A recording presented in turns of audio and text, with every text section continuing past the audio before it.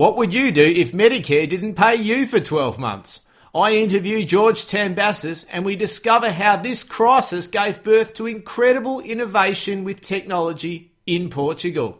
And we discuss the e-health scene in Australia as well. Welcome to the Transformation Show, where successful pharmacy owners and technology partners help you to build a better 21st century pharmacy by embracing technology.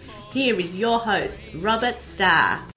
G'day everyone and welcome back to Transformation, episode 13, the first show in the world where pharmacy and technology collide to help you, the motivated pharmacy owner, build your smarter, more successful, sustainable 21st century business. I'm Robert Starr, your host and guide on this great journey of ours.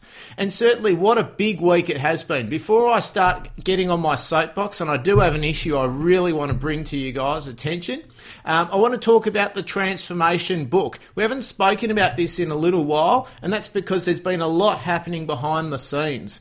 Coming back from APP 2014 and speaking to a lot of pharmacy owners there, as well as also in the coming months afterwards, I decided to, having spoken to a number of them and circulated my synopsis, and certainly if any of you listening would like to read the synopsis, I encourage you to head across to the blog site, robertstar.wordpress.com, and request the transformation updates, and you'll get a copy of the synopsis sent out to you. And I'd encourage your feedback as well. But the feedback that I have received so far is that you guys want action. You want implementation steps. You want a roadmap to be able to deliver this transformation in your business as well. So what I've decided to do is I'm producing an online workbook that you can access anywhere, anytime you want to interact with the book and read the book or even listen to the book. The audio book will come as well. And be able to do that so that at the end of the book you can have a 12-month roadmap of implementation and you can feel confident that you can execute on that as well. So that's what I want for you guys as my listeners. And also, I think it's probably the quickest way that we're going to put action into words. We all are very guilty of going to conferences, attending seminars, getting lots of ideas, but the implementation and the action is really where it makes the biggest difference to our business, and that's what I'd love for you guys to have. So that all of the information will come up for that shortly, but what that is, and the important thing for you to realise, is that we're going to delay the launch of the book. I can't believe I've said that. I did say June 2014 all along, but in order to get all of these tools lined up for you so that you can interact from it from day one, the workbook doesn't come out a month after launch, I've decided to do my launch in August of 2014. The good news is, thanks to your feedback from some earlier episodes, I'm going to come around the country and see as many of you in person as I can. So at this stage, we're looking at Melbourne, Sydney, Brisbane, Adelaide and Perth, and Tasmania as well in Hobart. So I'd love for you guys to give me as many ideas as you'd like, as what you'd like to see in the launch. I'm happy to include a number of other things, as well as just promoting the book and telling you a bit more about that. I'm happy to take feedback and interject any of those things into the launch itself. So if you have any ideas, if you want to get involved in the launch, very happy to have those conversations too. We also, on a very positive front, are now in 28 countries, would you believe? We said 23, I'll name the other 5 next week. I'm not going to detract from getting ahead on this episode and not getting on my soapbox, which I will do very shortly. But that's just a fantastic thing. So welcome to our new 5 countries, and you guys will be named next week. I appreciate the support and also the feedback that comes through as well. I've also decided to slice up these podcasts as well. Believe it or not everyone wants to, and it's not everyone's cup of tea to listen to the Transformation Show for an hour. And you might want to slice it up and take little nuggets as you go. And even if you want to go back through some older episodes, there might be specific things that you want to listen to and you don't want to just slide your cursor along to find the appropriate juncture in the podcast to get hold of those things. So I've decided to create some playlists in SoundCloud. Unfortunately, the iTunes podcast store only allow me to have a single podcast, but in SoundCloud, and for those who follow me on social media or receive these via social media, my posts generally have a link of SoundCloud included, and the playlist will include things like new technology, the learnings and snippets from interviews. So when we get some real nuggets of gold that come from some of our interview guests, I'd love to be able to package that up for you. And also the transformations, so the micro transformations, I should say. So things like Dropbox last week and electronic faxing, password management.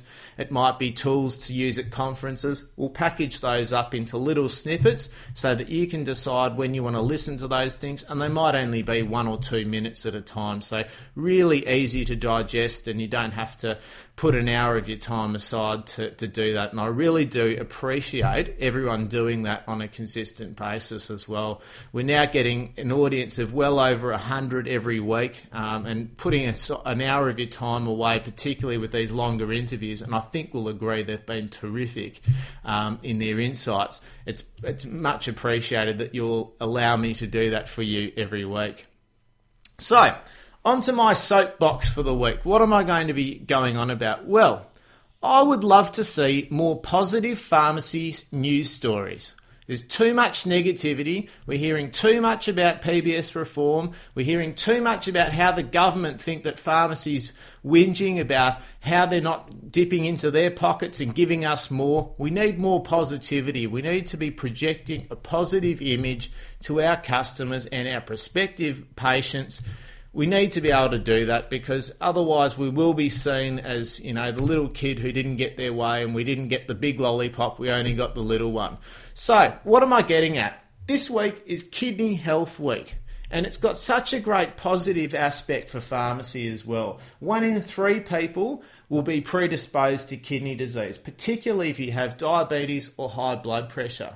And I got on my soapbox when we had Australia's biggest health check with Chemmart quite a few weeks ago, and I said that they didn't have a Twitter handle, and there were 1.2 million impressions around hashtag Chemmart, and I criticised them for not having a Twitter handle. They've gone ahead and they've got a Twitter handle now, and they've got a great Twitter presence. So I do commend Jonathan and the team at Chemmart for doing that. It's a great opportunity, and they've jumped on it. But I am going to turn my attention to Amcal and Guardian.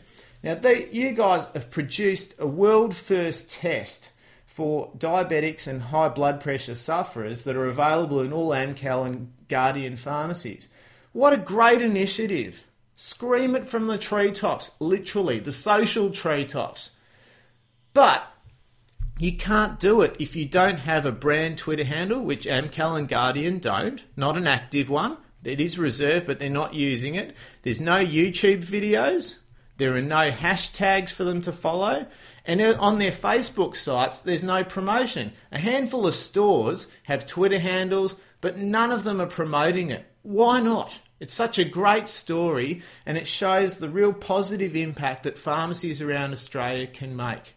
So I'd really recommend that Amcal and Guardian pharmacies, either individually or as a brand, get on it, because it's such a big opportunity, and our patients are in social areas. I have probably spoken in the past how the largest growing area of social media, particularly in Facebook, is in the over 65s. So they will find you, and they will want to listen to it as well. So please, guys, take the opportunity and scream as many positive pharmacy stories as you can from your rooftop. Our interview today is with George Tambassis. He's the National President of the Pharmacy Guild of Australia, a pharmacy owner of himself. He's been involved in community pharmacy for over 25 years and joined the Pharmacy Guild Victorian Branch Committee in 2005. That branch committee has been a shareholder in Fred IT for decades, who have been at the forefront of everything e-health. George aims to ensure that pharmacy maintains its place in an ever-changing world by continually advancing the profession and providing the public with services, value and advice that they would not be able to obtain elsewhere.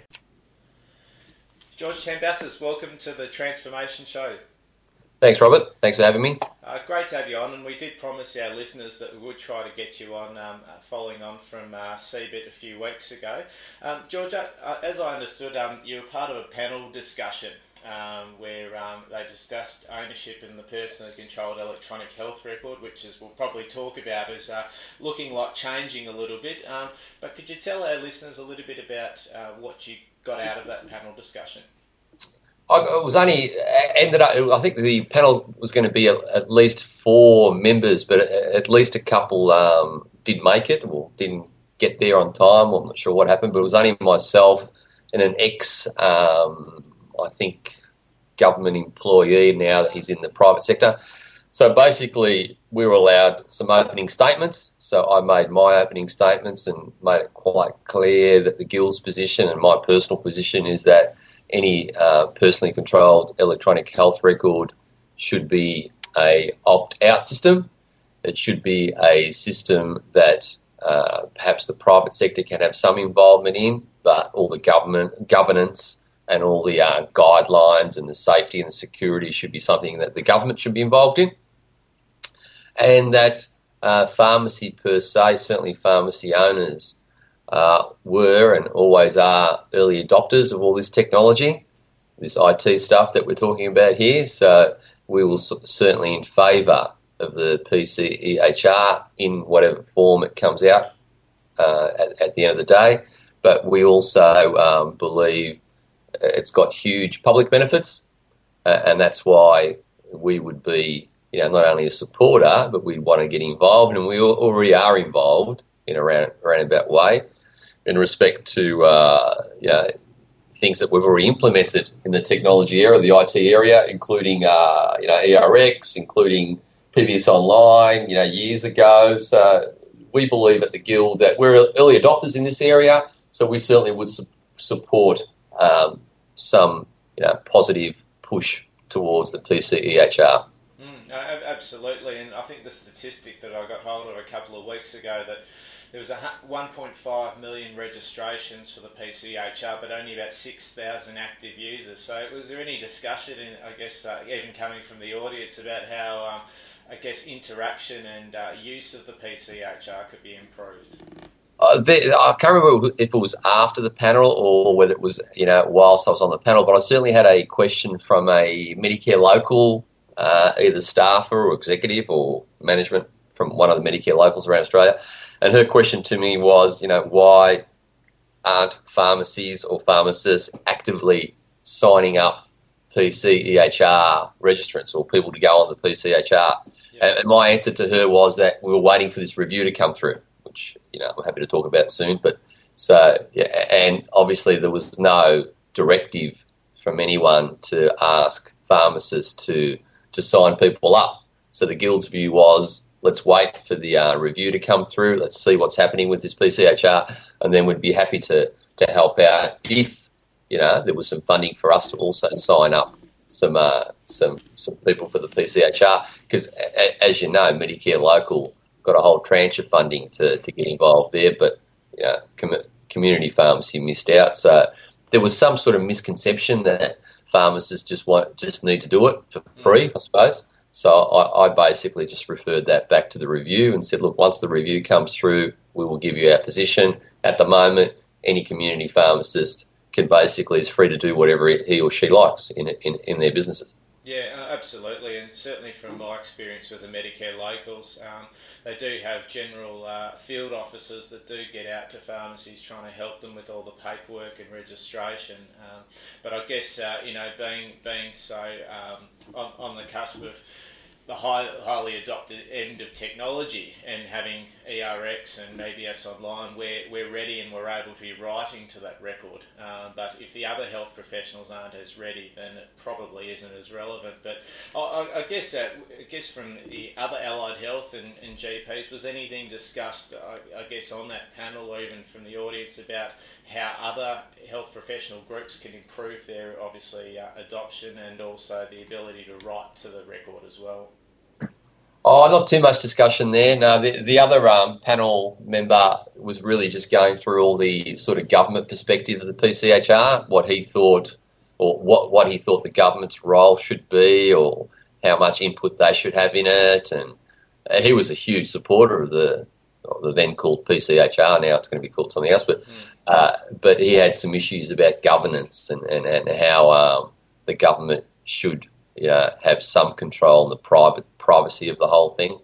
But no, there wasn't too much discussion about other allied healthcare professionals. Like I said, there was a couple of questions from some Medicare local sort of type of people, but that was about it. Okay, no, that's fine. And look, obviously, the aim of that particular eHealth conference at CeBIT was, I guess, recognising the increasing amount of spend on eHealth and IT in particular in the coming years, and it was obviously a lot about trying to, I guess, find new ways and to try to improve the current position. And I guess from my understanding, they were going even down the further path of looking at. Was it Tim Blake who was the other panellist that you may have had? Oh, I just can't remember, Robert. Okay. Can't remember his name, yeah. No, that's okay. I believe he might have been a strategic advisor to Tasmanian Department of Health and Human Services. But it was interesting to read on that he did a presentation later in the day about the engaged patient, and obviously we had Kathy Reid on the program a couple of weeks ago, and we were talking about wearable technology and that quantified self-movement of having patient data freely flowing between themselves and healthcare professionals to be able to access data and obviously help patients on a preventative and wellness standpoint. I remember Cos originally was talking about pharmacy and partnering with the Microsoft Health Vault as far as connecting devices within the pharmacy record space. Has there been any further development on that? Not that I know of, Robert. No, I'm not familiar with that. Okay, no, that's fine, because I believe we were chosen as a profession by Microsoft as the profession to partner with in terms of that connectivity. But yeah, look, it all is very it's on a very high development phase at the moment, and I believe Microsoft Health Vault is available in Australia, but I imagine that it probably will interface with the health record. And I suppose that's a good lead-in. And last week it was obviously announced that there was some committee recommendations, about 38 to Peter Dutton around eHealth. Did you want to tell our listeners, I guess, where the Guild and also yourself see those proposed changes and what the potential impact is on us? Sure. So I'll just go through some of the highlights of what we thought the key actions or benefits of this panel recommendations were in the Guild's opinion.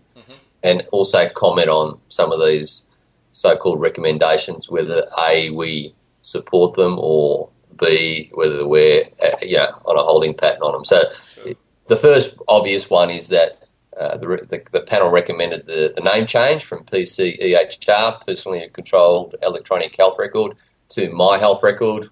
Well, the Guild really has no position on that one. It's up to them what they want to call it, so neither here or there. Yeah, sure.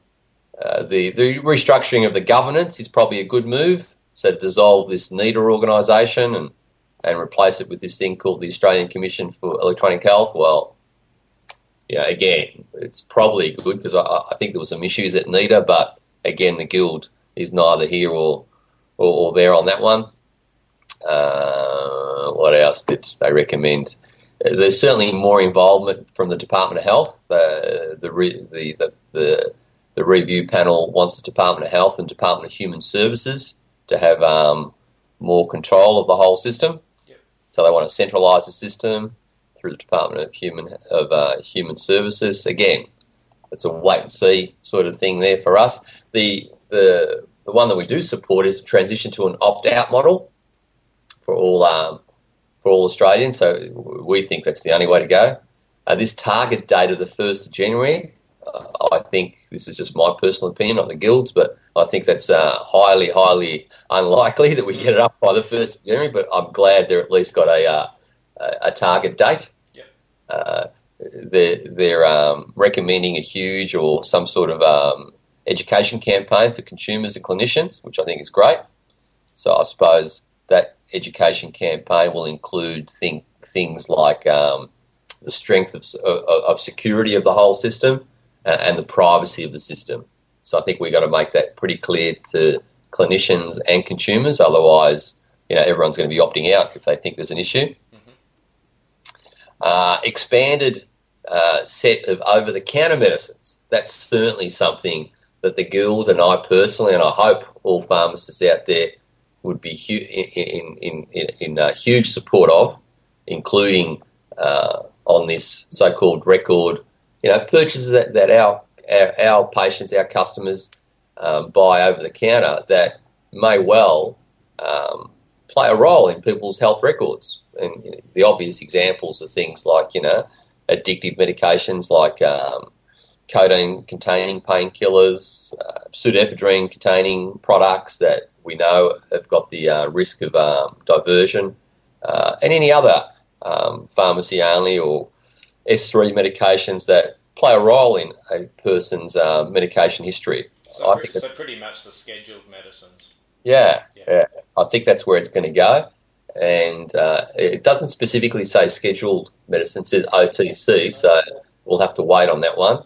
But I think it's a great opportunity to make sure that pharmacists play that extra role to always put those medications on a person's health record. How it's going to happen, Robert, I don't know, because as you know, our point-of-sale systems don't usually reflect the customer's details or name or Medicare number, so I'm not sure how it's going to link with. I think that is a big challenge, and certainly the way we've gone about that in the past is to just simply dispense it and treat it as an S3 recordable type medicine. But it's going to be hard. But look,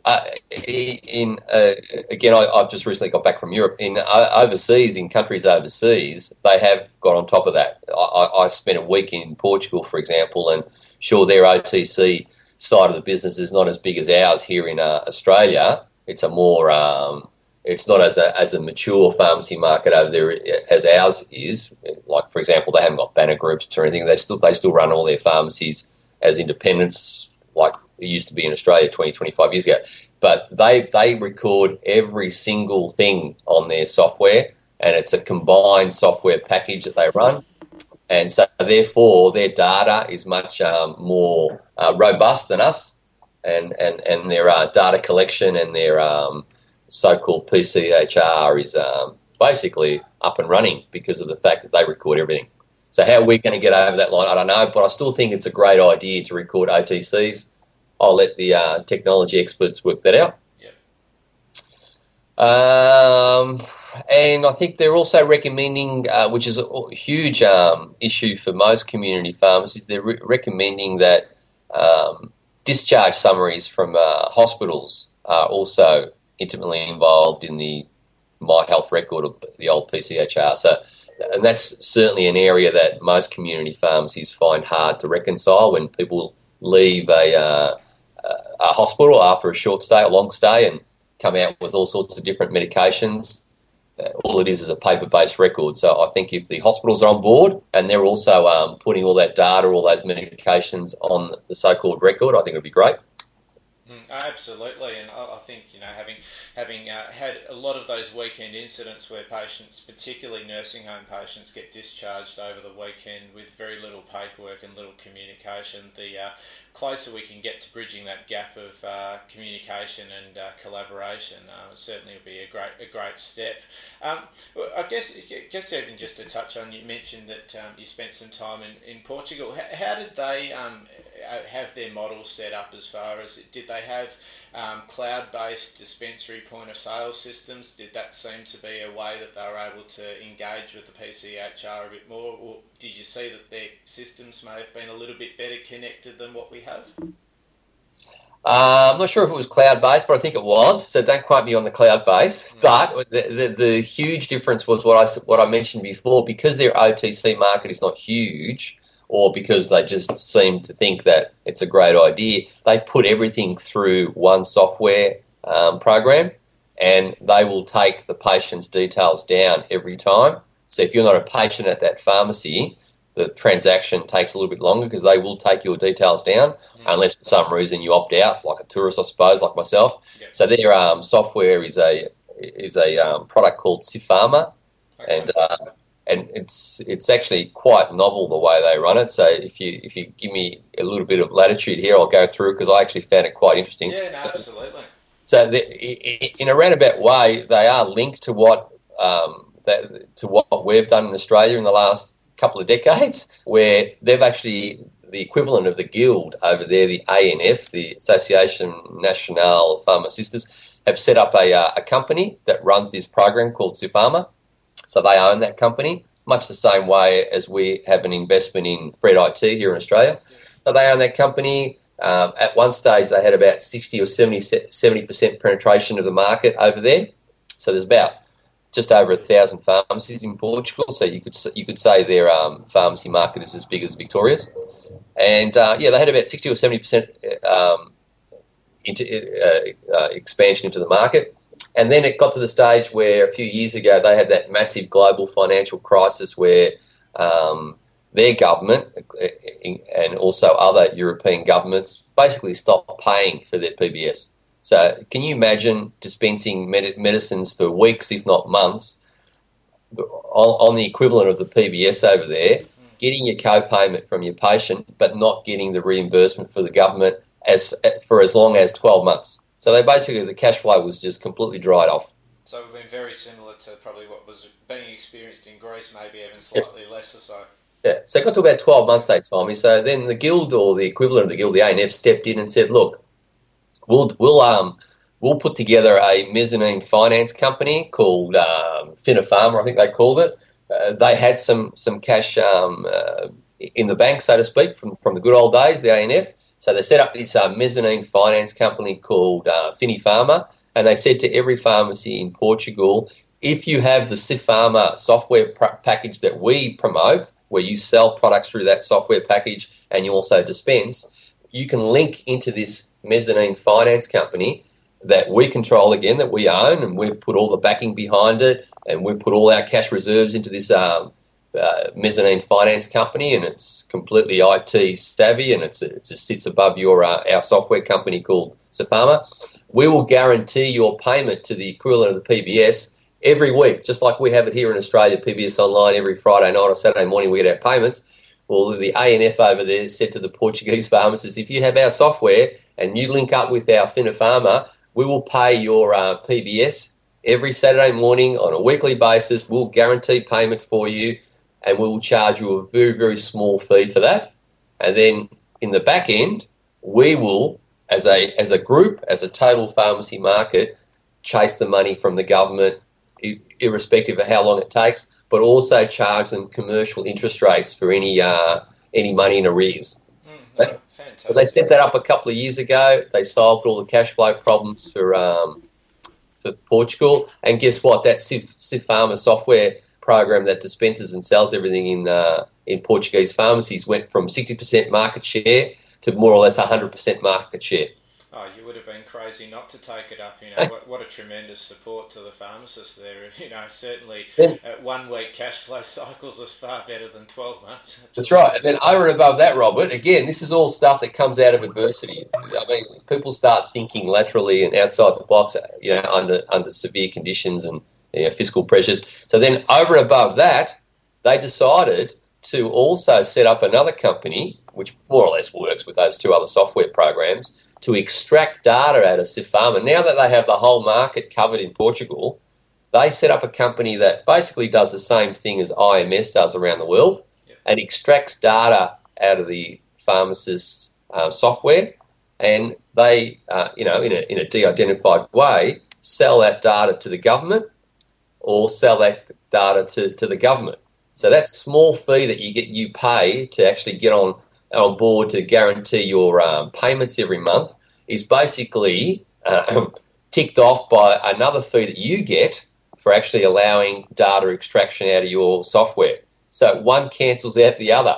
So even though you're paying the ANF a small fee to guarantee your payment every week, they now extract data out of their ANF members, and pay them a fee for that, and one cancels out the other. Yeah, and I dare say that your equivalents over there would have had a far better relationship and a stronger relationship with the government probably as a result of that data as well. Yeah, they're giving them all that data, and I've been told that Portugal, because of this pretty quirky setup, is one of only very few markets around the world where IMS has not got market share, because the ANF have taken over the data extraction business, and because they have almost 100% coverage, IMS can't crack that market.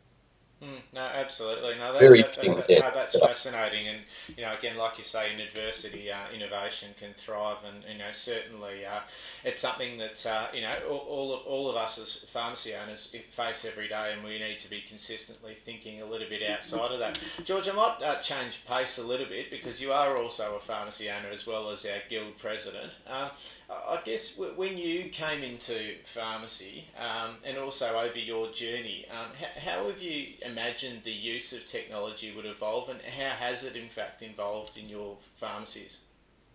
Well, I couldn't have imagined it getting where it is now, because when I started, Robert, probably 1986, 87, at Monash University, we were being taught how to operate computers with little paper cards.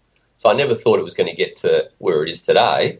But, as I said before, the pharmacy market was always at the forefront from day one. So I was there when we changed from typewriters in community pharmacies to those really, really slow computers that had the green writing with a black background. And, I always wondered back then, what the heck are we doing with these computers? They're so slow and they break down all the time. And there was this button that was on and off that everyone would say, just press that. If there's any problem, just reboot the whole system and you'll be fine. There was no connectivity to anything.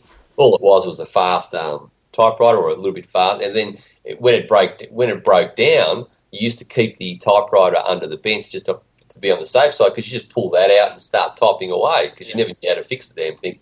So I never imagined it was going to get to where it is now. But if you go the other way around, I could never imagine going back to that old system as well, because of the connectivity that all this new IT technology has given us now has been phenomenal. So it can only be a positive for certainly the way we run our businesses, and certainly with the extra information we can provide our patients at real time. Cash flow, like I mentioned before, PBS Online has been unbelievable compared to waiting for that really big check every month. 30 to 60 days in arrears after you've done that work. So the list is endless. And that's why small business people like pharmacy owners, I think, have always, always grabbed the opportunities in improving technology in their pharmacies. No, absolutely. Look, obviously you do get exposed probably more so than most in many of your roles. But what do you do to keep up to date and to educate yourself on what new technology is evolving and what's relevant to your business? Well, I try to, as you know, you probably see me at a few conferences. I try to go to as many conferences as possible and keep up to date with new whiz-bang ideas. In my role as the national president, a lot of ideas come to me as well, Robert. I've got someone coming in after I speak to you that's going to give me some.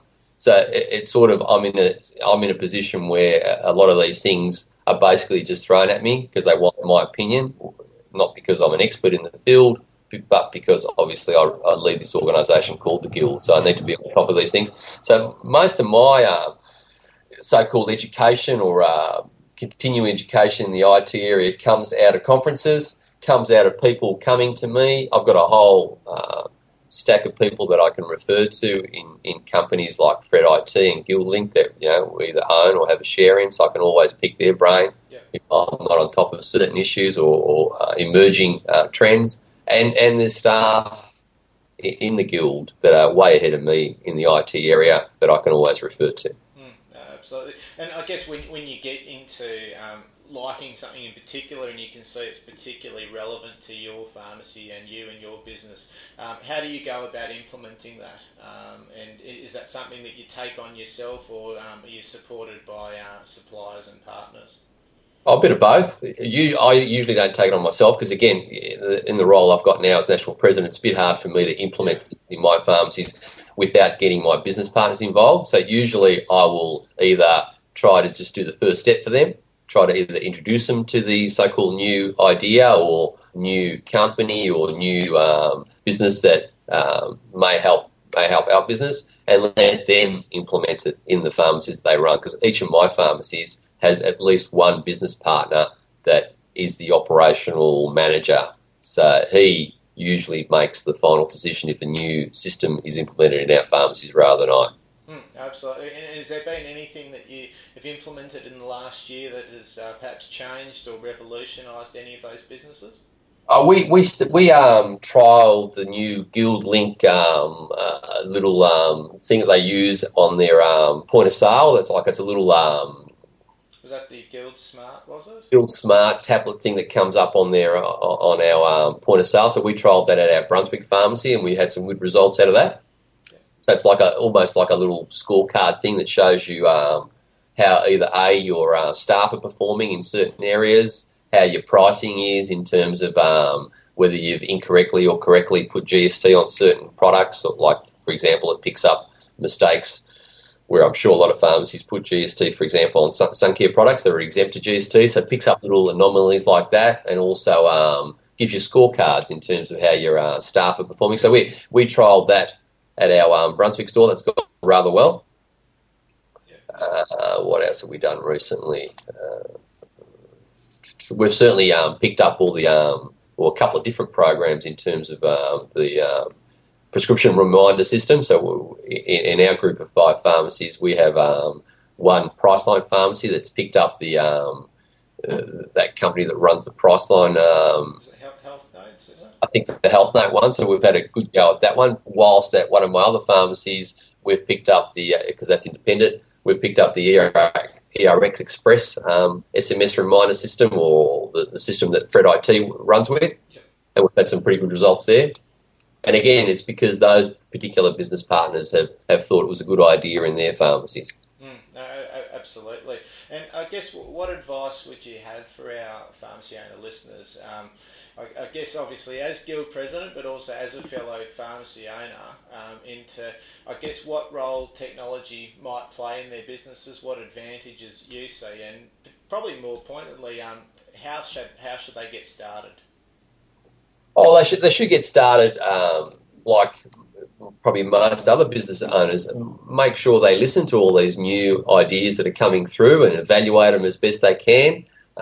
Certainly, if they want to take on any Guild sponsored or recommended products, they should feel comfortable that we've already evaluated those, and they certainly could always speak to any Guild representatives about that if they want biased advice, but nevertheless second advice, so they can make sure that that decision is thorough and it's going to obviously improve their businesses. But certainly other companies that have other ideas out there that will help their businesses, this is the sort of thing that they should be spending some time on and evaluating those ideas, evaluating those business proposals, evaluating what that new technology will do to their businesses.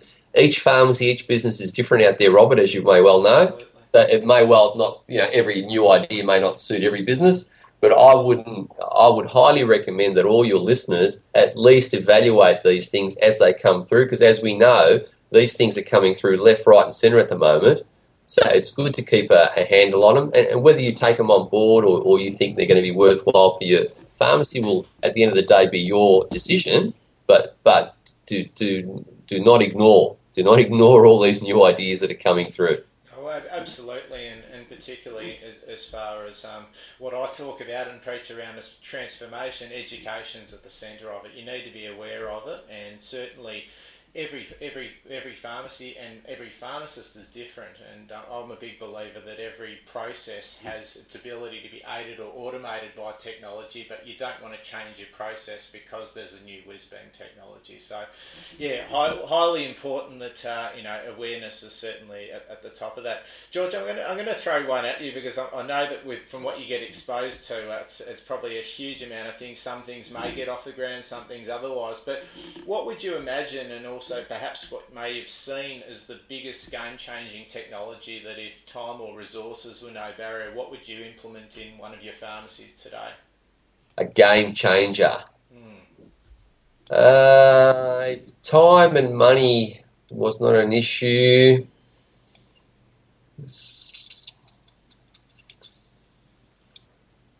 I mean, a game changer would be something like, what would be the easiest thing?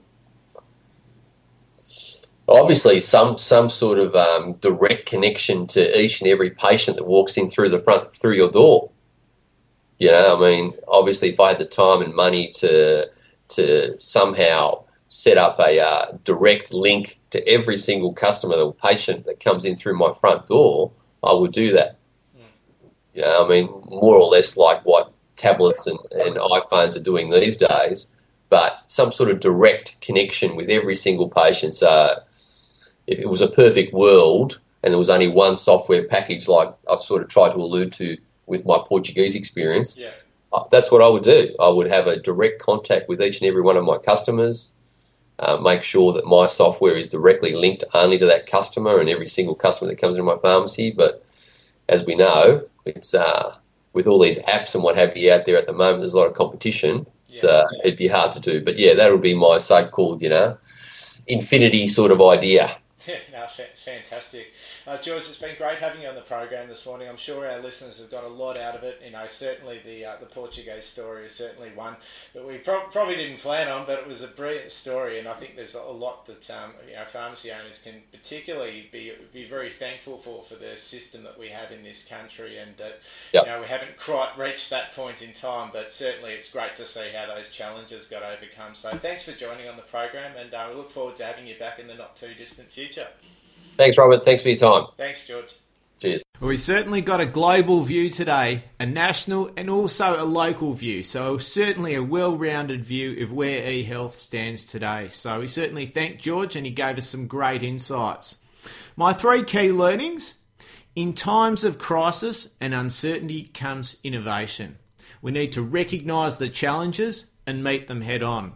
Take the Portuguese example, where they used technology to collect valuable data sets that helped to solve the pharmacy cash flow crisis they had, and also in turn strengthen the relationship between the pharmacy peak body and the government. So certainly a great outcome, and again, it came from a time of uncertainty, and innovating with technology was a great enabler and a solution. Number 2, education on the available technology and the developing impacts of technology on you and your pharmacy is now a mandatory requirement for all 21st century pharmacy owners. Take, for example, the hospital discharge idea that may come out from the change to MyHR, where it could strengthen collaboration and communication, which could be invaluable for you and your pharmacy operationally, particularly at times when you've got limited staff numbers on weekends and weeknights, and you could just be able to solve that patient problem of coming home from a nursing home perhaps, or even a patient in their own home, because you're able to collaborate and receive that information in a timely manner and be prepared for it. So you need to ensure that you're ready to benefit from these initiatives when they come out. And that starts with having a strong education. Certainly on this show, being transformation and everything from a transformation flavour point of view, certainly what I'm trying to achieve in the book is really helping you to get some education in a very compact, systemised way that you can actually realise what's available, but also be able to then utilise that information and knowledge to actually put your hat on and have a think about how that's relevant to you and your business. Number 3, an opt-out environment could be the catalyst for the patient data revolution, which should give rise to more useful, helpful and patient records. Better interprofessional collaboration will certainly be what we should come out of this. So we are the most ready of all health professionals with PBS Online, ERX, MediSecure. We need to also be seen in our communities as leaders, so that we can establish our pharmacies as primary healthcare destinations. And that's because we just have the best information available, and we're able to process it and make it personalised to every patient, so that they're right at the centre of all of their care that occurs with them and also for them in collaboration with our other healthcare professionals. So the app of the week, and we'll continue on our file storage and synchronization series. Covered Dropbox last week. I appreciate the feedback we got around that. I believe it was very useful, and I think you'll get probably even more possibly out of this one as well. Today we're going to talk about Google Apps. So Google Apps, for those who have never come across this, is the professional or business or commercial version of Google. So if you have your own personal Gmail account, a lot of these tools are already available for you on a personal level. And that can include things like Google Drive, which is ultimately for documents and storage of photos and other files. Gmail, which is effectively just your email tool, but in a cloud-based software arrangement. And also things like Instant Message and Hangouts, which is where you can communicate back and forth almost like a walkie-talkie with friends and family and things like that. And there's a lot of commercial aspects that come from that as well. So what Google Apps is that it takes that to, I guess, the next level as to how your business can benefit from such a great suite of collaboration, communication, and interactivity tools. And we'll cover those in 3 areas. There's a lot more that we can talk about in Google Apps beyond these 3 key areas, and I could probably do a whole webinar on this. So actually, if you think that's a great idea, tweet me or even email me. I actually probably don't mention enough in this show that I'm more than happy for you guys to email me as well. I know that it's probably a little bit more older school, and for those who are just getting into a digital environment, it's probably your preferred tool of communication and you're not quite comfortable sending Twitter messages and tweets and things like that. So if there's ever any feedback or anything you'd like to send me as well, please feel free to email me at rsztar@farmactive.com.au, and I'd be happy to receive that from you as well. And I use Google Apps, and that's why I'm going to talk about it. Now, you might think, well, he spoke about Dropbox last week, and if this is a comparable product, why would you use both? Well, I'm going to cover that as well. So let's start with Google Drive. So as I mentioned, you can store documents in here, and that can be Word documents, it can be any of the Microsoft ones. And what that also does, much the same way as with Dropbox, and they've built this functionality in, is that it will synchronize just like that magic pocket we spoke about last week in Dropbox, anywhere, anytime, on any device. So ultimately, you still have a local copy as well as a cloud retrievable copy as well. And as I mentioned last week, if you have a second backup at a local level, like a time capsule from Mac or any other hard disk drive that you might have attached to a PC as well, you're really secure as far as how you can back up your files as well, and they're instantly retrievable. You can also have the same camera upload possibilities to what's called Google Plus, and Google Plus is effectively the Facebook of Google, and it is increasing every day. There was a bit of press that went around probably not too long ago that Google Plus may be in trouble and that Google may can it, but it still keeps picking up users every single day, and it's becoming probably the 3rd biggest social network behind Facebook and YouTube. So still continue that space, and perhaps even Twitter. They might even be 4th in line, but probably skipping ahead of where we were going to talk about here. But ultimately, it's a good place for your files. It can synchronize your files, and it can offer you all the same benefits as Dropbox, which is also then retrievable. Now, the one thing that does set Google Drive apart from Dropbox is that Dropbox ultimately, it's a great place for storing files, retrieving them, but you still need a program to actually run those files. So you still need Word on your computer if you open it up on the desktop, or you need some kind of Office accessibility or editing tool on a mobile or tablet device. So it's not end-to-end, so you can store and synchronize, but you can't use. And that brings me to my point where Google Drive is very beneficial to have, as well as Dropbox, in your arsenal of technology to help you run your business. in that you can utilize Google Docs, which is like Google's version of Office. It probably hasn't got all the bells and whistles, but ultimately for basic word processing, basic spreadsheets, basic presentations, it does the job really, really well. And what it does also do, which is something that we've done, is it houses our quality care manual extremely well.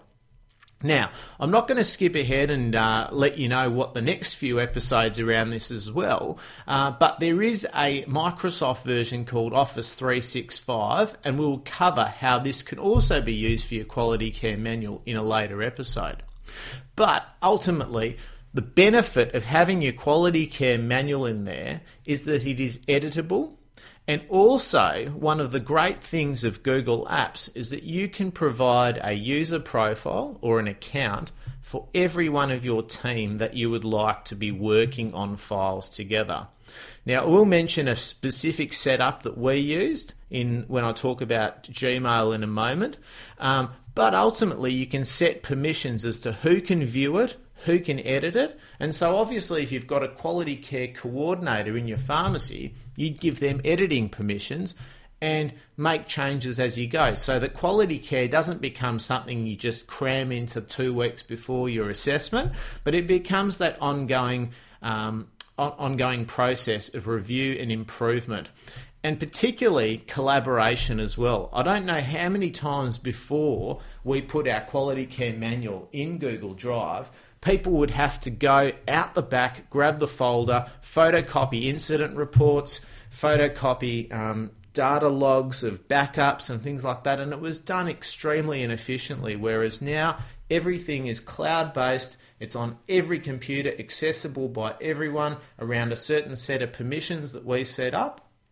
And if we find better ways, improvements to our processes, we don't have to wait until a magical review that we've got set up each month. We'll actually just action it straight away. I give our team full authority. If they find a more efficient and a better quality way that gives our patients a better outcome, they can make those changes as we go. And obviously, because we review them, we use these processes every day. Again, it's something that we can monitor and again tweak and change as we go. But putting quality care manual into an environment like that just makes that so easy. The second part is we're going to talk about Gmail. So Gmail is effectively your email in the cloud. Very simple. If you used Hotmail or you've used Gmail yourself as personally, there's absolutely no change as well. Where it's relevant for pharmacy, and we spoke about electronic faxing some episodes ago, is that your electronic faxes will now arrive in your email box. So there's no more running out the back to the office to get your faxes off the machine or having to rewire your dispensary to put a fax right next to the dispensary computers. And particularly get rid of all the consumables, the toner, the power that it all uses. You don't need it. You need to convert to e-faxing, and it works so well because you can also use, if you haven't already discovered, things called filters and rules that you can put around a specific message that you receive. So if you receive a fax from a particular phone number, you can type that phone number into a subject field to filter every one of those messages that arrives from that phone number to go into a folder. Why is that relevant? Well, if you're running an aged care business and each aged care business has its own unique fax number, you've now got an ability to automatically file all the medication charts, all of the communication from your nursing facilities in a dedicated folder on your email, which can be accessed by your pharmacist, your dispense techs, anywhere, anytime, throughout the pharmacy as well. And particularly if you have pharmacists that go out on premise in the residential care facilities, again, they can access that while they're out there as well, which is a great thing.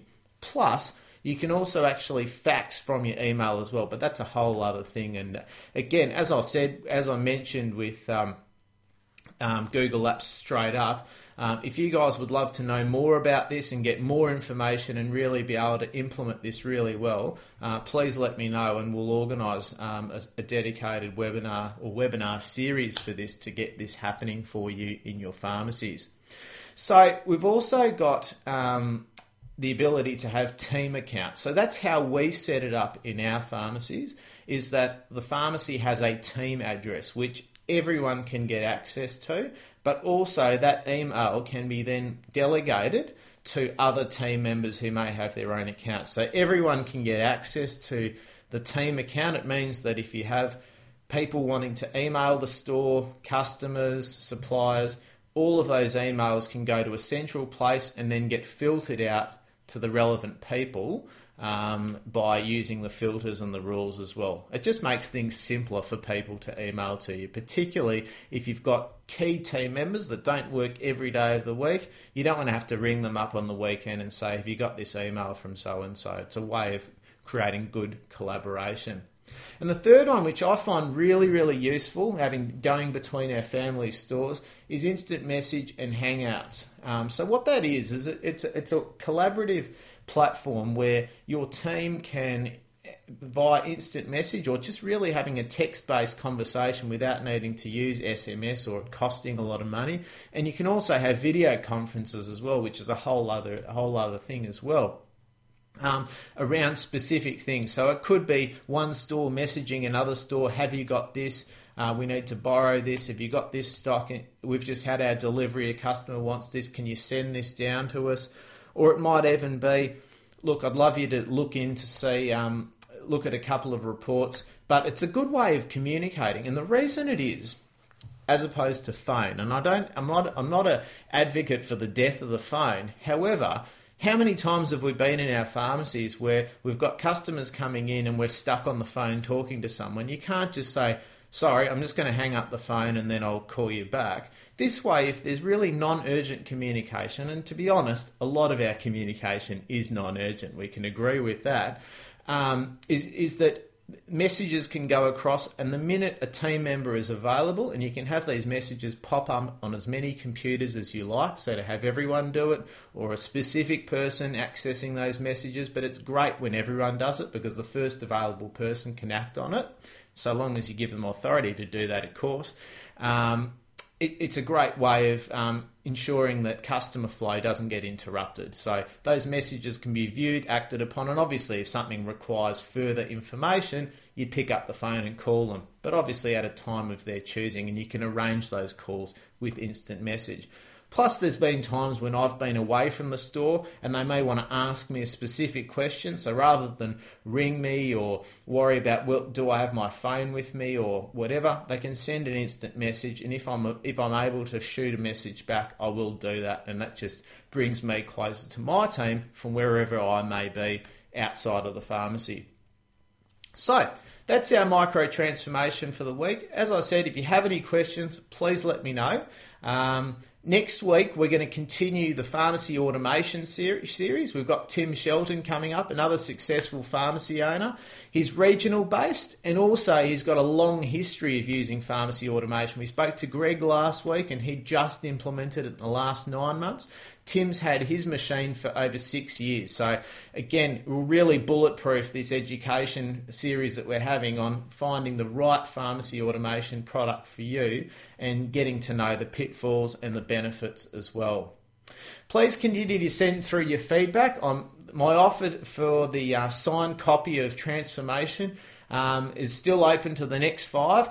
As I was reminded quite politely, all of our previous listeners who have left feedback in the past, whether it's been on the blog and whether it's been on Twitter or whatever, all of you will be included in that. You haven't missed out. I'm not just doing this for new customers only. All of our previous feedback are all going to get a copy of it as well. So in view of that, I'm going to leave the offer open to only the next 5 people, and we'll see how we go from there. Guys, it's been a pleasure. I look forward to speaking to you all next week.